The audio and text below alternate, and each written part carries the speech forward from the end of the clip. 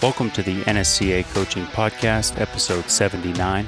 But certainly when you're in a situation with a group of other coaches, don't just jump in and offer your opinion all the time.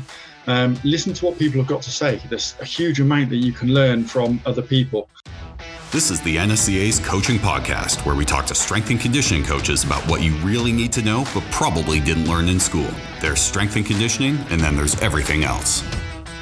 Welcome to the NSCA Coaching Podcast. I'm Eric McMahon. Today, our guest is Dr. Paul Comfort, a program leader in strength and conditioning at the University of Salford in Manchester, England, as well as an adjunct professor at Edith Cowan University.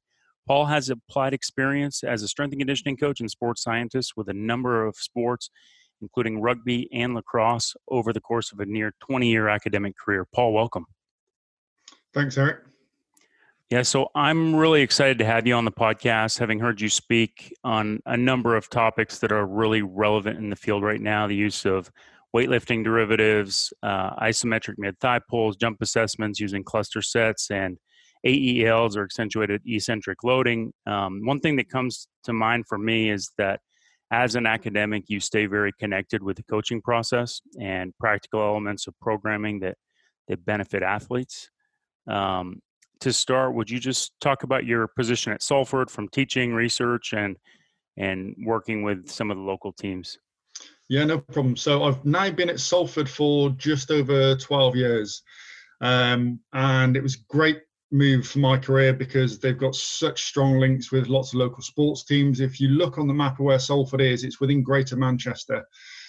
So within a few minutes drive, we've got Manchester City Football Club, Manchester United. Within an hour, we've probably got 90% of the rugby league teams in the UK, with a relatively short commute because the UK is tiny compared to America. And then we've got a few rugby union teams. You mentioned lacrosse as well. So the English lacrosse team are based in the Manchester area as well, although they come from a slightly wider area. The move to Salford meant that I can actually develop myself, work more with athletes and some of the local teams that the university has strong sports partnerships with. And at the same time, it took me into an environment where there were lots of people that I could learn from as well. So I'd felt where at the institution I was at previously, I'd sort of grown and developed as much as I could. So for me personally, it was a great move to be able to learn from some other people that had a lot better knowledge and skills and understanding of the more sort of mainstream biomechanics and physiology, but also the practical aspects, with giving me the ability then to apply that with some of these different teams. So when I started at Salford, we had an undergraduate degree in sports science, no postgraduate programs. So I developed the postgraduate program in strength and conditioning, which is now in its 10th year, which is going really well, which is fantastic.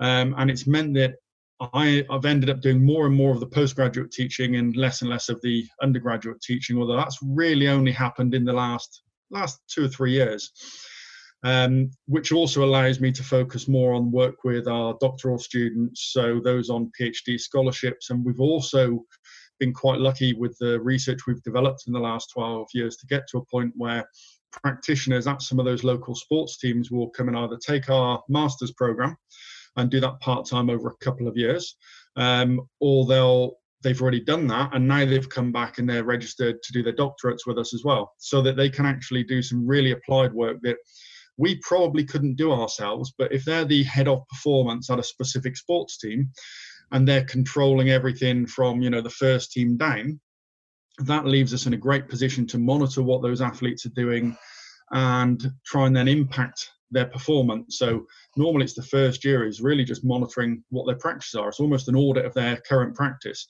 And then we can look and see what sort of types of training, competition schedule affects their performance positively and negatively, and then we can change that.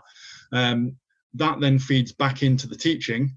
And then the nice thing about that is that develops other research questions that the applied practitioners don't have the time to answer, but that we can either ourselves or get some of our other doctoral students to answer, who are more lab-based at the university itself rather than more practical-based at the different sports teams. It's a really good position to be in, and it's developed and grown and strengthened over the last 10 to 12 years. And as you already mentioned, we've got really strong links with a range of different teams. We had the England lacrosse team training at the university for about 3 or 4 years. And we had some of our master's students and some of our undergraduate students embedded in providing the strength and conditioning. Even though it was a national team, they have no headquarters, no base to train from. So they came into the university a couple of evenings a week to train and do their actual strength and power work. And then our students went off to their practice sessions where they were doing the technical and tactical training and did some conditioning with them as well. And I sort of coordinated that process, which was a really interesting process to do with the students so heavily involved in the level of enthusiasm, but also the sort of naivety that you get as well. You know, it's a national squad, but to all intents and purposes, they were an amateur squad as well. Mm-hmm. And then at the same time, we've got similar sorts of setups with one of the rugby union teams in this area, Sale Sharks, where we've now got, I think it's 6 people that have studied with us, embedded within their team, who also have numerous undergraduate and master students on placement with them each year. So that's sort of developed organically, and again allows us to collect a lot of useful data, monitor their performance, and feed it all back into the teaching that we do with the students, and then get the students, hopefully by the time they get to their sort of final year of their undergraduate degree, to be working in that environment, practicing and applying all the skills and the knowledge that they've learned, but in that real world environment. You know, we can give them examples of that while we're teaching, but it's still not the same as being in that environment and seeing all the nuances that happen in a real world applied sporting environment. Wow. Yeah. So go back to the beginning for yourself. You know, what inspired you to pursue this career as a professor and researcher in strength and conditioning? Was it your athletic background or something else?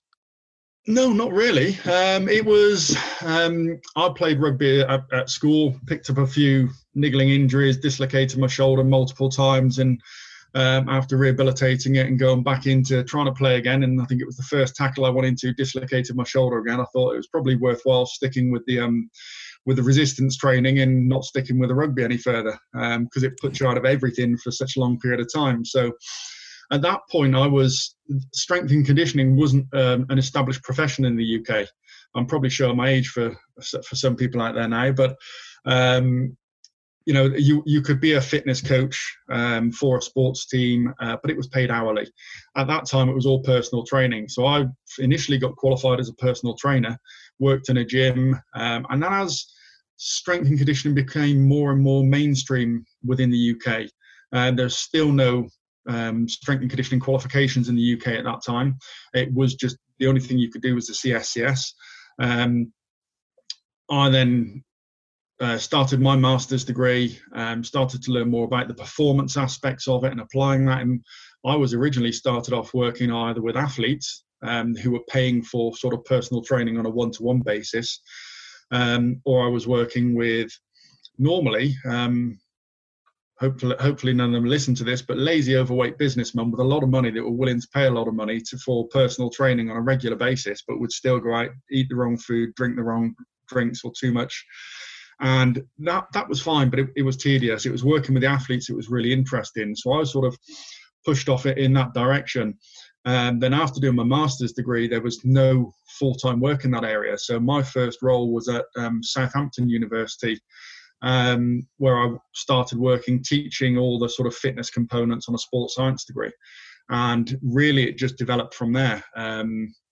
From then on, I wanted to get into research more. I was seeing that, you know, I enjoyed doing the bits of research on my undergraduate degree and my master's degree, and I wanted to get into that sort of aspect of things more, but still really enjoyed working with the athletes, because the easiest way to develop your research questions is to be around athletes, coaches, whether it's strength and conditioning coaches or the technical coaches, because they'll fire so many questions at you, most of which you can't answer because the research hasn't been done in some of those areas. It's getting better and better.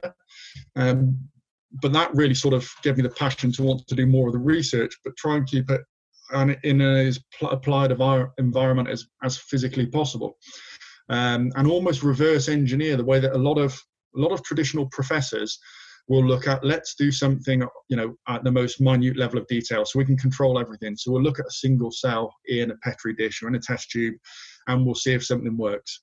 And then you try and extrapolate that out to whole body, and it Doesn't work. Whereas I think the best thing to do is let's have a look and see what is working.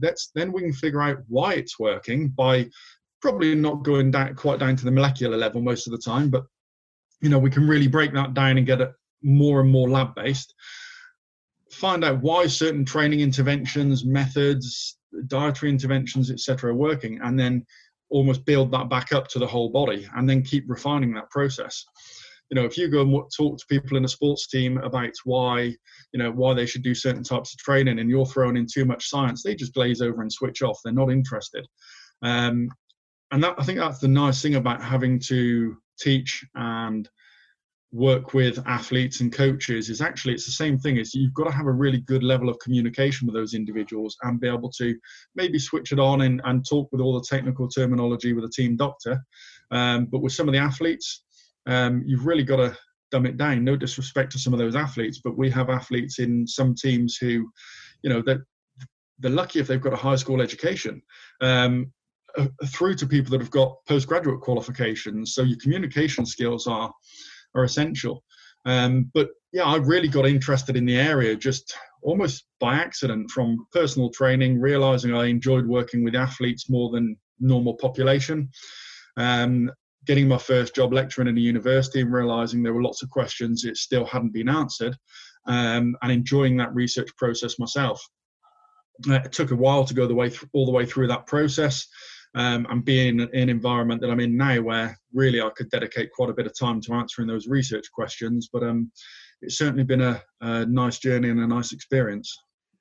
Yeah, so you touched on strength and conditioning in the UK, and as many coaches in the States, I don't necessarily have that perspective, and I think that's something that we can share with our listeners for this podcast. Other than being involved with the NSCA for a long time, you're a editor on our JSCR journal. You've spoken at our national conference. You are also a founding member and accredited member of the UKSCA. For our listeners, the UKSCA is the professional body of strength and conditioning in the UK. Paul, can you speak to the system and career path of strength and conditioning in the UK and how that's changed over your career?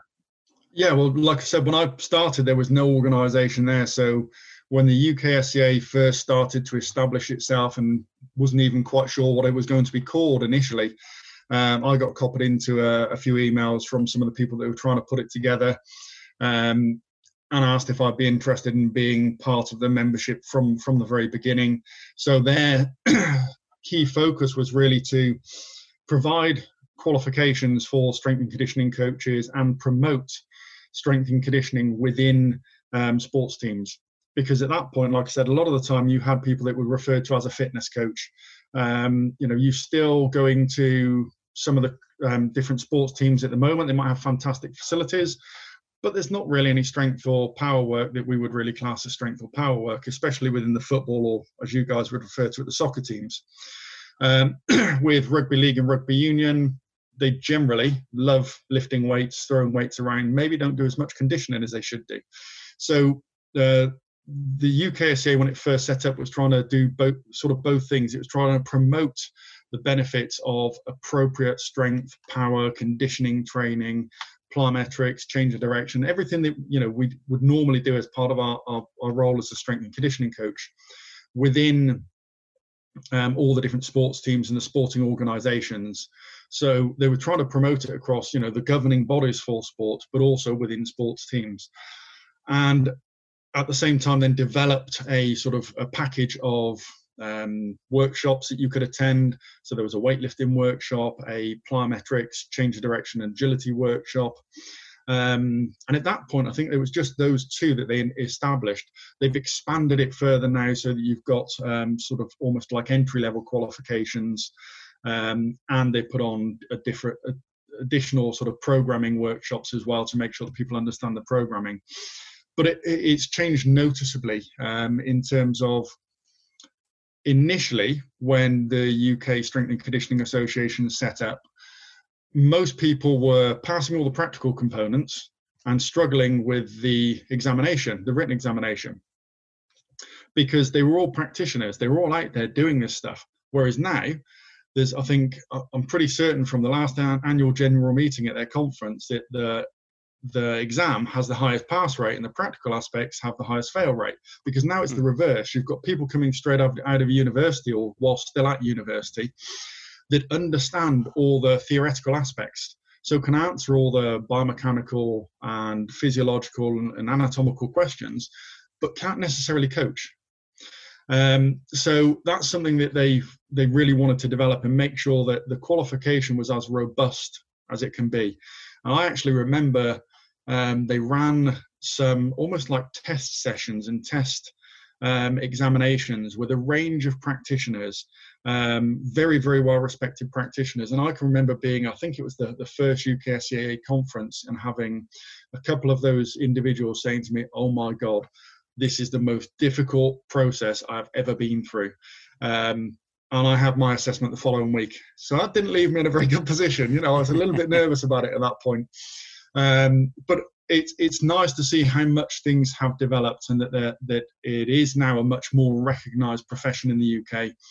You need your qualifications. Now we're in a situation where pretty much every strength and conditioning coaching job will state within that it has a requirement for the UKSCA accreditation as a minimum, and it will normally also state that it needs the CSCS as a desirable. It used to be CSCS was essential, but now that the UKSCA accreditation have become far more recognised, that's what everyone seems to be going for. At the same time, those jobs will also be advertised as wanting people with experience.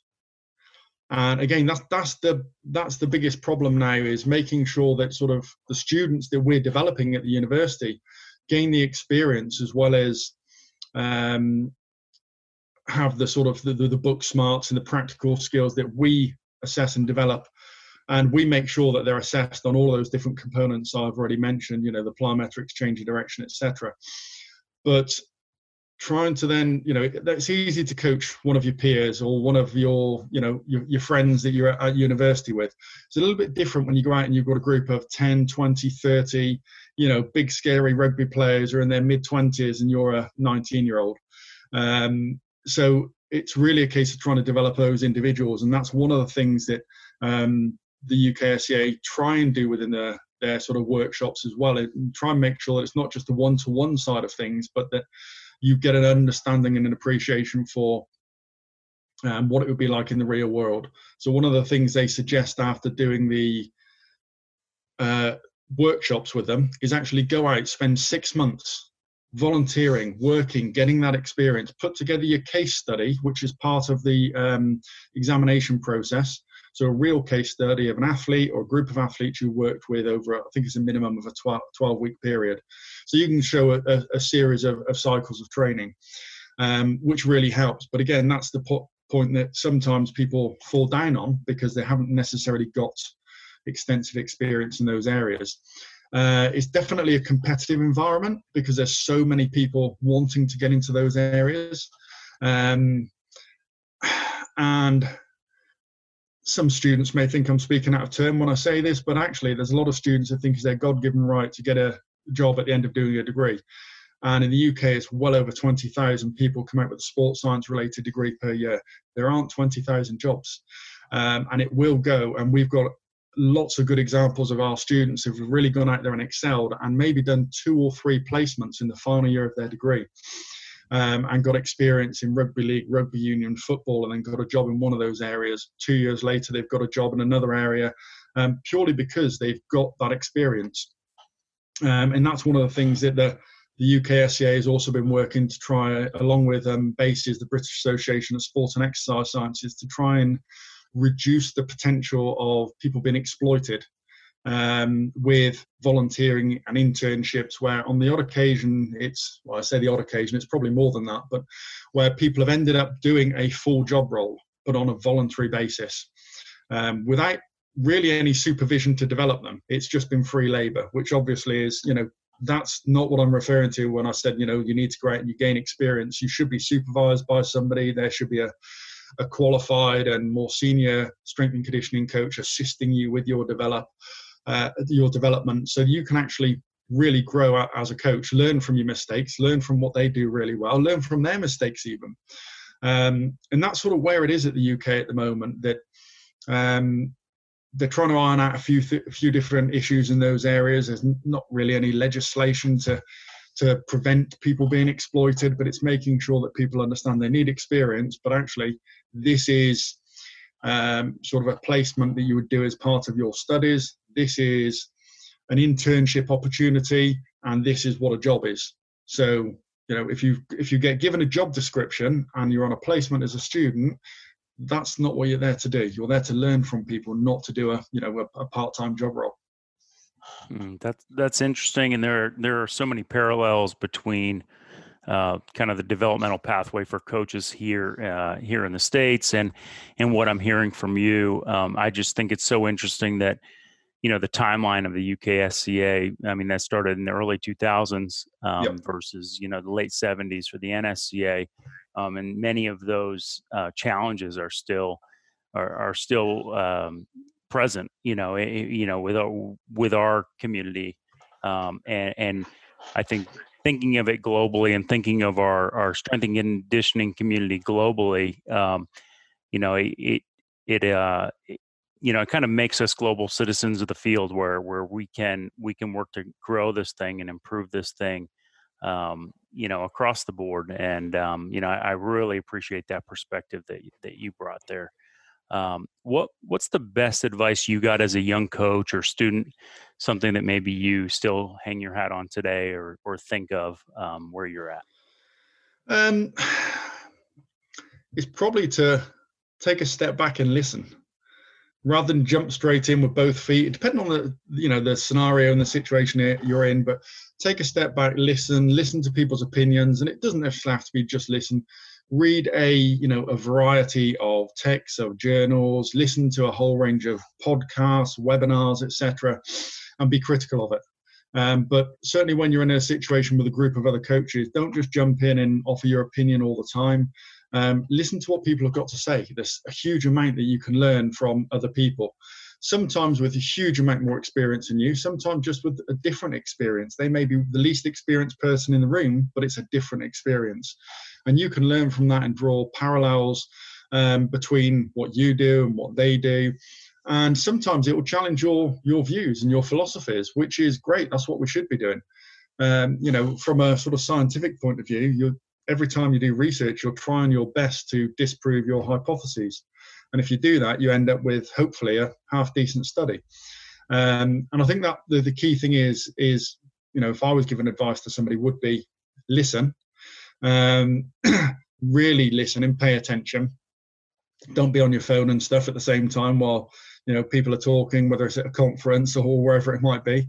But listen, take stuff on board, and also be critical of it.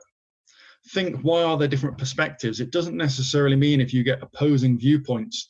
You can listen to some fantastic roundtable discussions on podcasts where people have different opposing viewpoints, or what appear to be opposing viewpoints. But actually, when you really start thinking about it, they're sometimes talking about exactly the same thing, but just using different terminology or a different set of circumstances. And, that's sometimes what people don't do. And I'm guilty of that myself at times. You listen to somebody that you really respect speak, and you think, that's brilliant, that's perfect, that's the way we should do it. And then once you hear 3 or 4 people give a contrasting view, you suddenly start thinking, hang on a minute, maybe that what the other person said isn't completely true. But again, it's context. You've got to look at that in those different scenarios and the different sort of context of what they're actually discussing and why. But I think that's the biggest thing, is to listen, learn, and be critical of everything you read and everything you hear. Yeah, absolutely. You have a book, Advanced Strength and Conditioning and Evidence-Based Approach. And I wanted to ask you about the balance between kind of some of the technology advancements in the field versus sticking to more traditional training models. And I do have a follow-up question on that one, once you answer, but it kind of relates to how you said a lot of things in the field really aren't that different, and a lot of when you're talking of the science and advanced-based strength and conditioning, at what point does a young strength and conditioning coach, are they ready to progress into that level of knowledge, and from your perspective? Well, I think you can progress your level of knowledge once you've got a really good understanding of the basics. But I think the bigger thing is when do you start implementing more novel, interesting, technology-based interventions with your athletes, etc. And you've got to do the basics and do them well and do them consistently. And if you keep doing it consistently, athletes will get better. That doesn't mean you do the same thing over and over again. So, I would imagine 95% of strength programs I've written for people will have a squat in there, a squat of some variation. But if you start thinking about how many different squatting patterns you can do with an athlete, one athlete might do a back squat, one a front squat, one a split squat, one a rear foot elevated split squat. They're all squatting patterns, but you'll do that based on that individual and the needs analysis you've conducted for the sport, but also for the individual. So you've got to do the basics right and do them well. If you're training to maximize strength, you've got to be putting a decent amount of load on the bar. If you're training for power, you need to have the intent to move the bar or whatever object it is you're moving as quickly as possible. So the basic stuff works. It's not that difficult. You do need enough variety in there to make sure your athletes don't get bored and the training sessions don't become tedious, because you can write the best program in the world, but if your athletes are bored of it and not motivated, they're not going to put the effort in. And we know that the intent during those exercises is key. So if the athlete's not fired up for it, not focused, there's going to be a limitation. And I suppose technology comes in there to some extent. You can help with motivation. You can assess barbell velocity to see if they're getting out, a maximal intensity effort. And that can give you an indication of whether they need to add load, decrease load, etc. Although, as I'm sure most people are aware, there are limitations with most velocity monitoring devices which attach to a barbell, whether it's a position transducer, whether it's something with an accelerometer. None of them are as reliable and accurate as we would like them to be, unfortunately. So you've got to take some of it with a pinch of salt. It also depends where that device is attached to the bar, whether the bar's moving symmetrically or not, whether the device is attached to you, etc. So I think one of the key things is you can introduce that type of technology for motivation, for feedback, for monitoring to some extent, but you really need to know the limitations of those devices. And you also really need to know how they work. Do they really do what they tell you they're doing? Most of the times, no, they don't, because a lot of the people that have developed the devices don't have a detailed enough understanding of some of the underpinning biomechanics to know really how to make the calculations that they're making. Things are improving. I think the majority of manufacturers of anything used for velocity-based training are involving practitioners and people with research experience to enhance that, which is great. But if you're measuring velocity, measure velocity. Don't calculate power from it. It throws in a whole range of other issues with the assessment of power, how you've calculated it, how the device or the algorithms built into the software actually calculate acceleration and velocity and then power. Is it the mass on the barbell? Is it the system? So the barbell plus your body mass. Notwithstanding the fact that the barbell moves at a different velocity to your system and to the system as your mass and the system. So think about it, your center of mass doesn't move very quickly when you do a snatch. That barbell moves extremely quickly. But the mass of your system, so the combined body mass of you as an individual and the barbell, moves at a different velocity. So for research purposes, we'd have to assess the velocity of the system. So you'd need a force platform and a barbell. Something attached to the barbell won't cut it for really calculating power applied to the system. But if velocity improves, we know that you've got more intent in there. There's probably more power. There's got to be a greater impulse. So there's an adaptive response. But don't try and use a device for something that it's not really doing accurately. We know that if we keep with the simple stuff of velocity, that works. But again, that doesn't have to be used all the time. You can't obsess over it. And the other thing to do is, if you're using those devices, make sure you're not looking at your smartphone or the iPad or whatever it is you're using. Watch the athletes. You're a coach. Coach the athlete, watch the athlete, give them feedback. The numbers are going to appear on the screen on that device afterwards. Whereas if you stare at the device while they're performing the exercise and they've got a higher or lower velocity, you have no idea why they got a higher or lower velocity. They might have had awful technique, or they might have had really good technique. So you've still got to coach the individuals. That, these devices aren't a substitute for coaching. And that's just sort of one example. So there's nothing wrong with introducing these things, but get the basics right first. Don't obsess over barbell velocity on, exercises where it doesn't matter. So if you're doing it with a bicep curl, who cares? Yeah. So take this now to your students or young coaches or experienced coaches that want to be more well-versed in these technologies and these more advanced types of assessment and training. What's the common starting point? And I think we hear velocity-based training. There's force-based jump assessments, and I've heard you speak as well on cluster sets applied to different training phases and training goals. Is there kind of a common starting point that you introduce with your students from a scientific standpoint? What's the best path to really wrap your head around this type of content? Well, again, I think the main thing is to make sure they know they've got to get the basics right first, and then from there you can expand that out into other options. So the velocity-based training you can add once they're competent at performing the exercises safely and effectively. Don't get an individual on a new exercise to obsess over velocity, because the technique is going to be pretty poor at that point. So you've got to make sure that as a coach you've got all those other things in place first. All the foundations are there. Then you can start looking at during the key exercises where it may be important. Cluster sets is normally seen as quite an advanced technique, but actually you can use it with beginners. It's a really good way of coaching individuals or pairing them up or getting them in small groups on a platform. You can have people doing 6 repetitions on an exercise of your choice. Let's say it's a power clean. You do your first 2 repetitions. The other 2 people that are working with that athlete can give them feedback.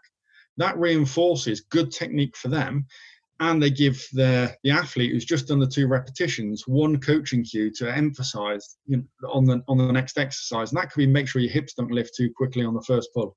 It could be it's controlled, it's rhythmical, but it's almost graceful. There needs to be a bit of aggression once you've passed the knee, and once you hit that second pull phase, you need a bit more aggression in there. So they can give them some feedback. They've had a slight pause. They've been given a bit of feedback to help improve their technique. Then they do another 2 repetitions. That feedback can be reinforced if they did it better. And sometimes you'll find as you go through a set, technique gets better. Whereas with beginners, sometimes you'll find without any feedback or without clustering it and dividing the set up in that way, you normally find that technique will slowly start to deteriorate across a set as they fatigue. And if you're doing a high number of repetitions, it can get a bit tedious for them. So if you do a few repetitions, let them have a quick break, give them a couple of coaching cues, either to improve technique or to improve movement velocity or whatever it might be. That can actually be a really good way of doing it and enhancing both their technique acutely, but also chronically, because they learn. And they learn what good technique is, and it enhances their performance longer term. Nice. And then I suppose the other thing to consider is, certain things you probably wouldn't do until they are strong enough to do them. So things like accentuated eccentric loading, where you can use weight releases, bands and chains. They're nice novel devices, but you've got to be pretty strong and pretty stable to really get the benefits out of them. And if you're using those sorts of devices, there's quite a lot of additional load that needs to be put onto that bar. So you definitely want somebody whose technique is pretty spot on at that point and is confident and competent at, lifting near maximal loads, or actually the loads can be above your maximum concentric with some of those methods during the eccentric phases. Yeah. So the basics work, and there's confidence in knowing and employing that with your athletes. And I think that's something that, just through a coaching career, you always go back to that, and it's definitely reassuring to hear from a research perspective, and I think some of these technologies are so cool, and they're so trendy and exciting, and we're getting so adept with our measurement of very specific power related variables, and Yep.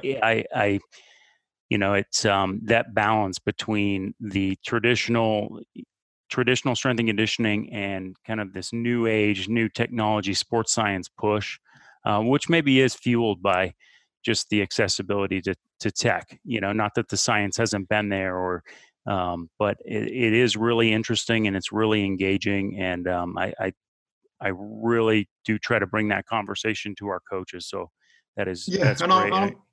I'm not suggesting people, don't progress athletes on through some of these concepts and use velocity-based training early. It can be used in the right way, but you can't get distracted from the primary goal of the training that you're doing. And that's generally what happens. People will think, oh, my athletes are getting bored. They're not most athletes, if they're progressing at a steady rate, won't be getting bored with what they're doing. Just mix it up, change a couple of exercises, educate them. And I'm not, don't preach to them, don't lecture them, but slowly drip feed information to those individuals so they know why they're doing what they're doing, and they'll get better. Sometimes it can be a case of throwing something in for the novelty, making something more competitive with velocity and those sorts of things. And that's a really easy way of doing it. Even something as simple as getting somebody to get their iPhone and video somebody so they can see the technique and give them feedback. We find with some students, you'll get one or two students that you're watching them move and you're coaching them and you're cueing them, and everything you say, they do the opposite. But as soon as you film them and they can see what they've just been doing and how different it looks to what it should look, they suddenly get better. So, not everybody learns in the same way. And I think we're getting more and more people being influenced by what they see on social media, but also understanding how to use the technology that can be in your hand to their own benefit, and they'll learn from those sorts of devices. But again, it's using it at the right time in the right way and getting the basics right first. So building on this look into measurement and kind of the current state of things in the field, on your CV, you've had experience both as a strength and conditioning coach and as a sports science. What do those roles look like, and how are they different from one another, or how are they the same from your experience? There's definitely blurred lines between them, and it depends on the organization that you end up working in and the size of that organization. You can go into some of the bigger teams, some of the bigger sporting organizations, and they'll have multiple strength and conditioning coaches, multiple sports scientists. You go into some of the smaller ones, or not even smaller ones where they're just not as, financially, they're not as rich. And the head of performance could be the sports scientist and the strength and conditioning coach all wrapped up into one. So it really does, I don't think there is a clear distinction between the two. If you're looking at the stuff that we've been discussing, if you've employed somebody as an exercise or sports physiologist, fine, they're going to be off doing, predominantly your VO2 max type testing. They might be doing a range of other type of things with them, with blood, saliva samples, etc. But the day-to-day monitoring, I even see in some sports teams, the physiotherapists are the ones that are actually doing the jump testing, the velocity-based monitoring, and they're doing this on a day-to-day basis when people come in for treatment and for diagnosis of whatever may be wrong with them at that point. So there's definitely blurred lines there. I suppose a strength and conditioning coach needs all of those skills of assessing, monitoring performance. It would have previously been left more to the sports scientist, because that's going to inform their practice, sometimes on a day-to-day basis, sometimes just at the end of each training cycle when they reevaluate, depending on, again, the sort of resources they've got at their disposal.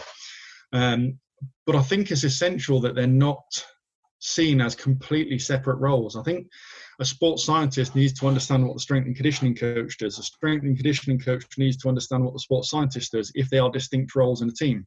They need to understand what the physiotherapist or physical therapist, athletic trainer, they all need to have an understanding of each other's roles and have an open channel of communication. Otherwise, you end up with all sorts of issues with miscommunication, not between those individuals necessarily, but how it's communicated with athletes. So I think it's really important that they've got an understanding of what each other does, why they're doing it, how they're doing it, and they can work together, in a sort of interprofessional manner to make sure they get the most out of everything, and to make sure that they're not duplicating what each other's doing.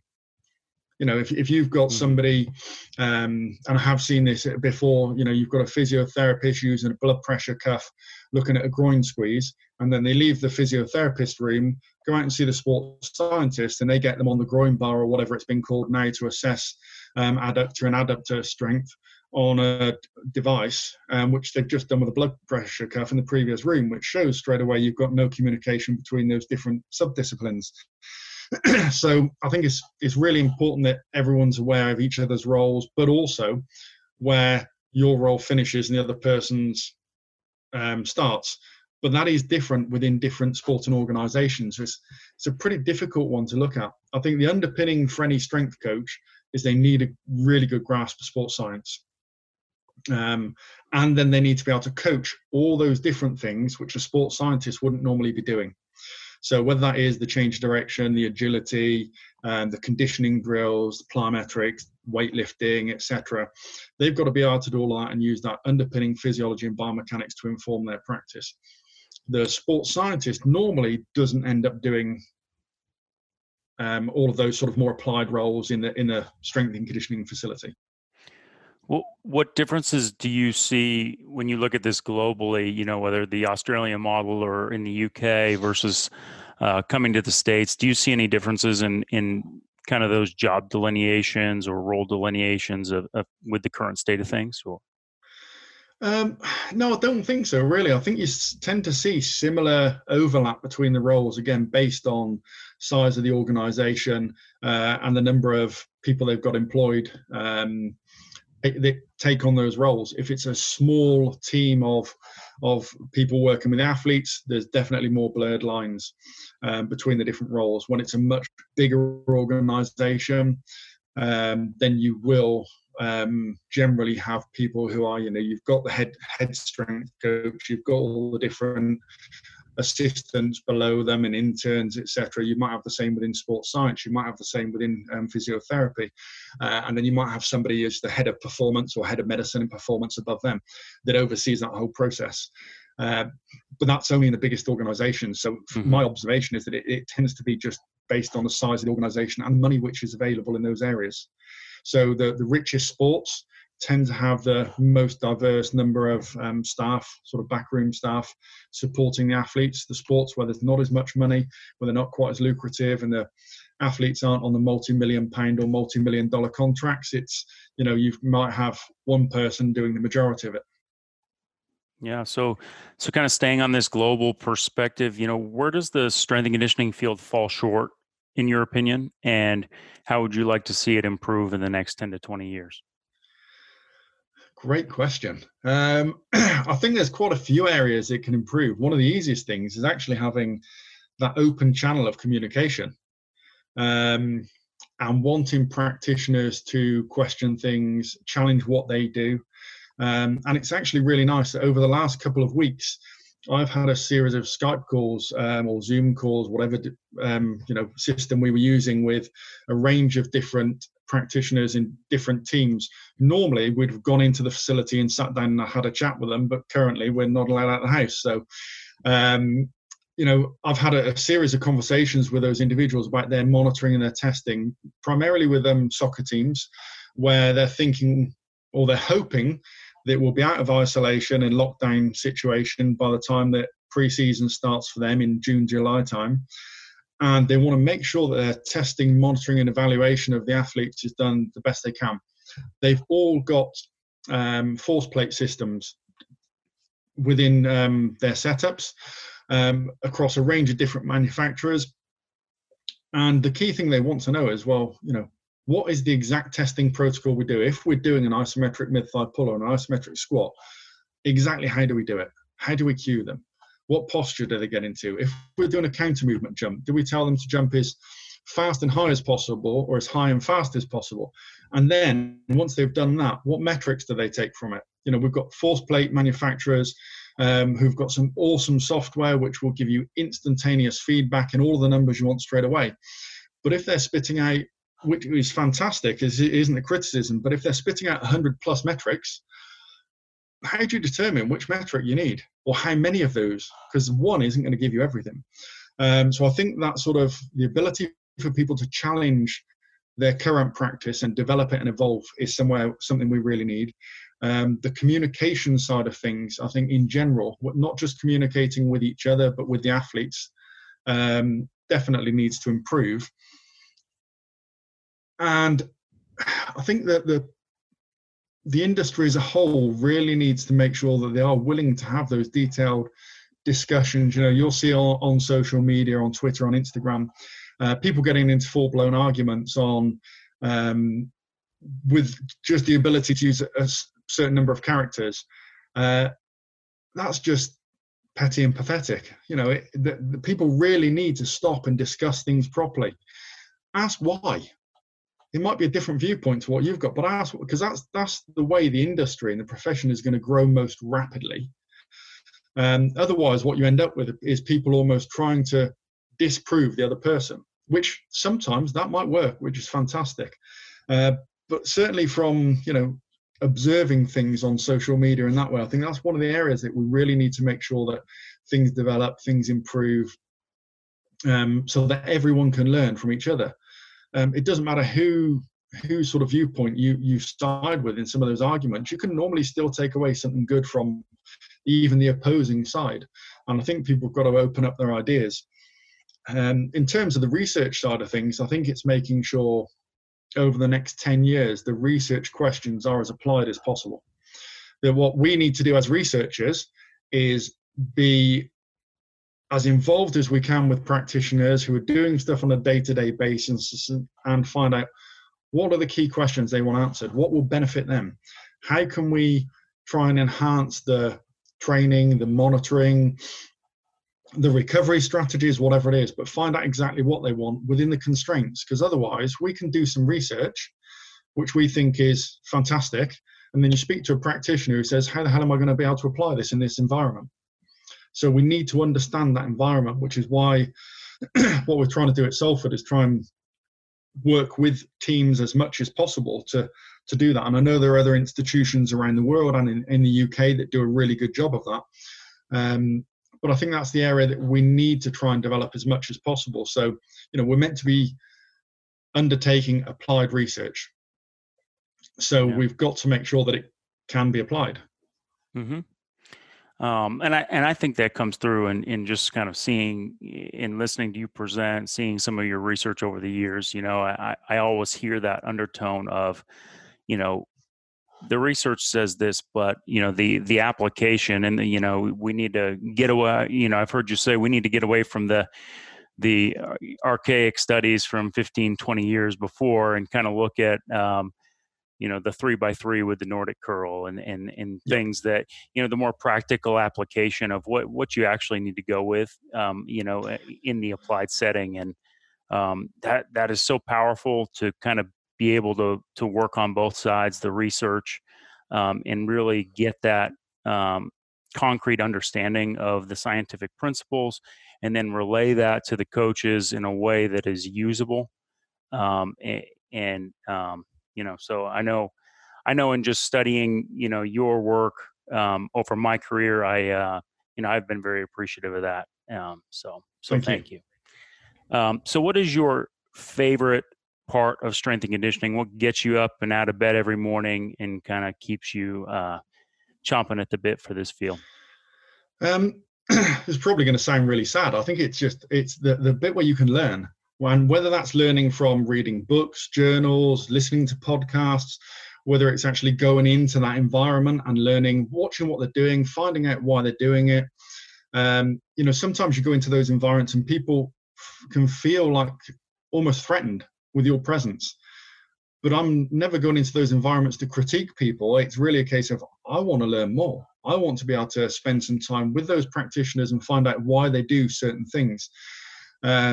I've been really, really lucky in the last couple of years that we've had a few occasions where last year, Professor Greg Haff came over to the UK Strength and Conditioning Association conference and then came and spent a week with us in our lab at the university. And we also managed to get Dr. Jason Lake from University of Chichester across and spent a week in our lab with us. And we started trying to figure out some different aspects of some research projects that we could put in place. We didn't get half as far as we wanted to, but we all felt like we learned a huge amount from that. And then I went out to the Australian Strength and Conditioning Association conference last year. And for a week before that, was lucky enough to go to Edith Cowan University and spend another week with Professor Greg Haff and his team out there, again, trying to answer some of the questions that we hadn't got as far as we wanted to. And it's just being able to take a step back and sit down and listen to those individuals. And it's not just people that have got a lot more experience. Sitting down, Professor Greg Haff did a journal club where we had about 2 or 3 hours where myself, Greg, and his doctoral students sat down and discussed a journal article and their projects. And you come away from that and you learn from it, especially when you've got the PhD students who are at the end of their PhD, who have spent the last 3 or 4 years studying one topic so intensely. You know, I'd love to be able to turn around with my PhD students at certain times and say, right, on this day, we're going to sit down, we're going to have a coffee, or sometimes we're going to have a beer.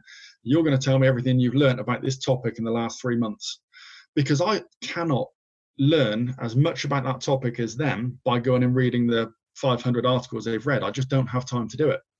But they can summarize that. They can précis it for me. They can give me the take-home messages. It's cheating really on my part, I suppose, isn't it? But you get to a point where you can do that. But it's learning from those different environments, and it doesn't matter who it is. You can learn so much from them, and really trying to learn how you can enhance what you're doing, whether it's as a strength and conditioning coach, as a researcher. That's the bit that I find really, really interesting, because then we can develop the field and we can improve practices. And actually, you don't run out of questions, because if you think about it, every time you read a journal article, at the end of it, it says limitations and areas of future work. And those areas of future work will always give you 3 or 4 different areas, and you've only answered one question during that article. So it just grows and it expands, and that's the bit that's really interesting. And then being able to, refine that research, talk to the practitioners, attack it from a different angle. They're the bits that are really, really exciting. I've done it before. I've been sat here for an entire day, sat at my desk at home, just reading, just trying to answer a question. And at the end of the day, I've written 2 paragraphs. That's it. And my wife will turn around and say to me, how come you're so happy? You've just said you've only done 2 paragraphs. And I'll be sat here going, yeah, but I've read this and I've read this and I've learnt this and I've learnt that. And it's made me better and made the next bit of research I do better. Which, like I said, it probably sounds a bit geeky, but it's actually quite an interesting process to go through. It's almost like being, the eternal student. Yeah, no, absolutely. That is great. To wrap up, thank you so much for being on today. How can our listeners connect with you? What's the best way to get in touch? To get in touch, the best way is to email me at p.comfort@salford.ac.uk.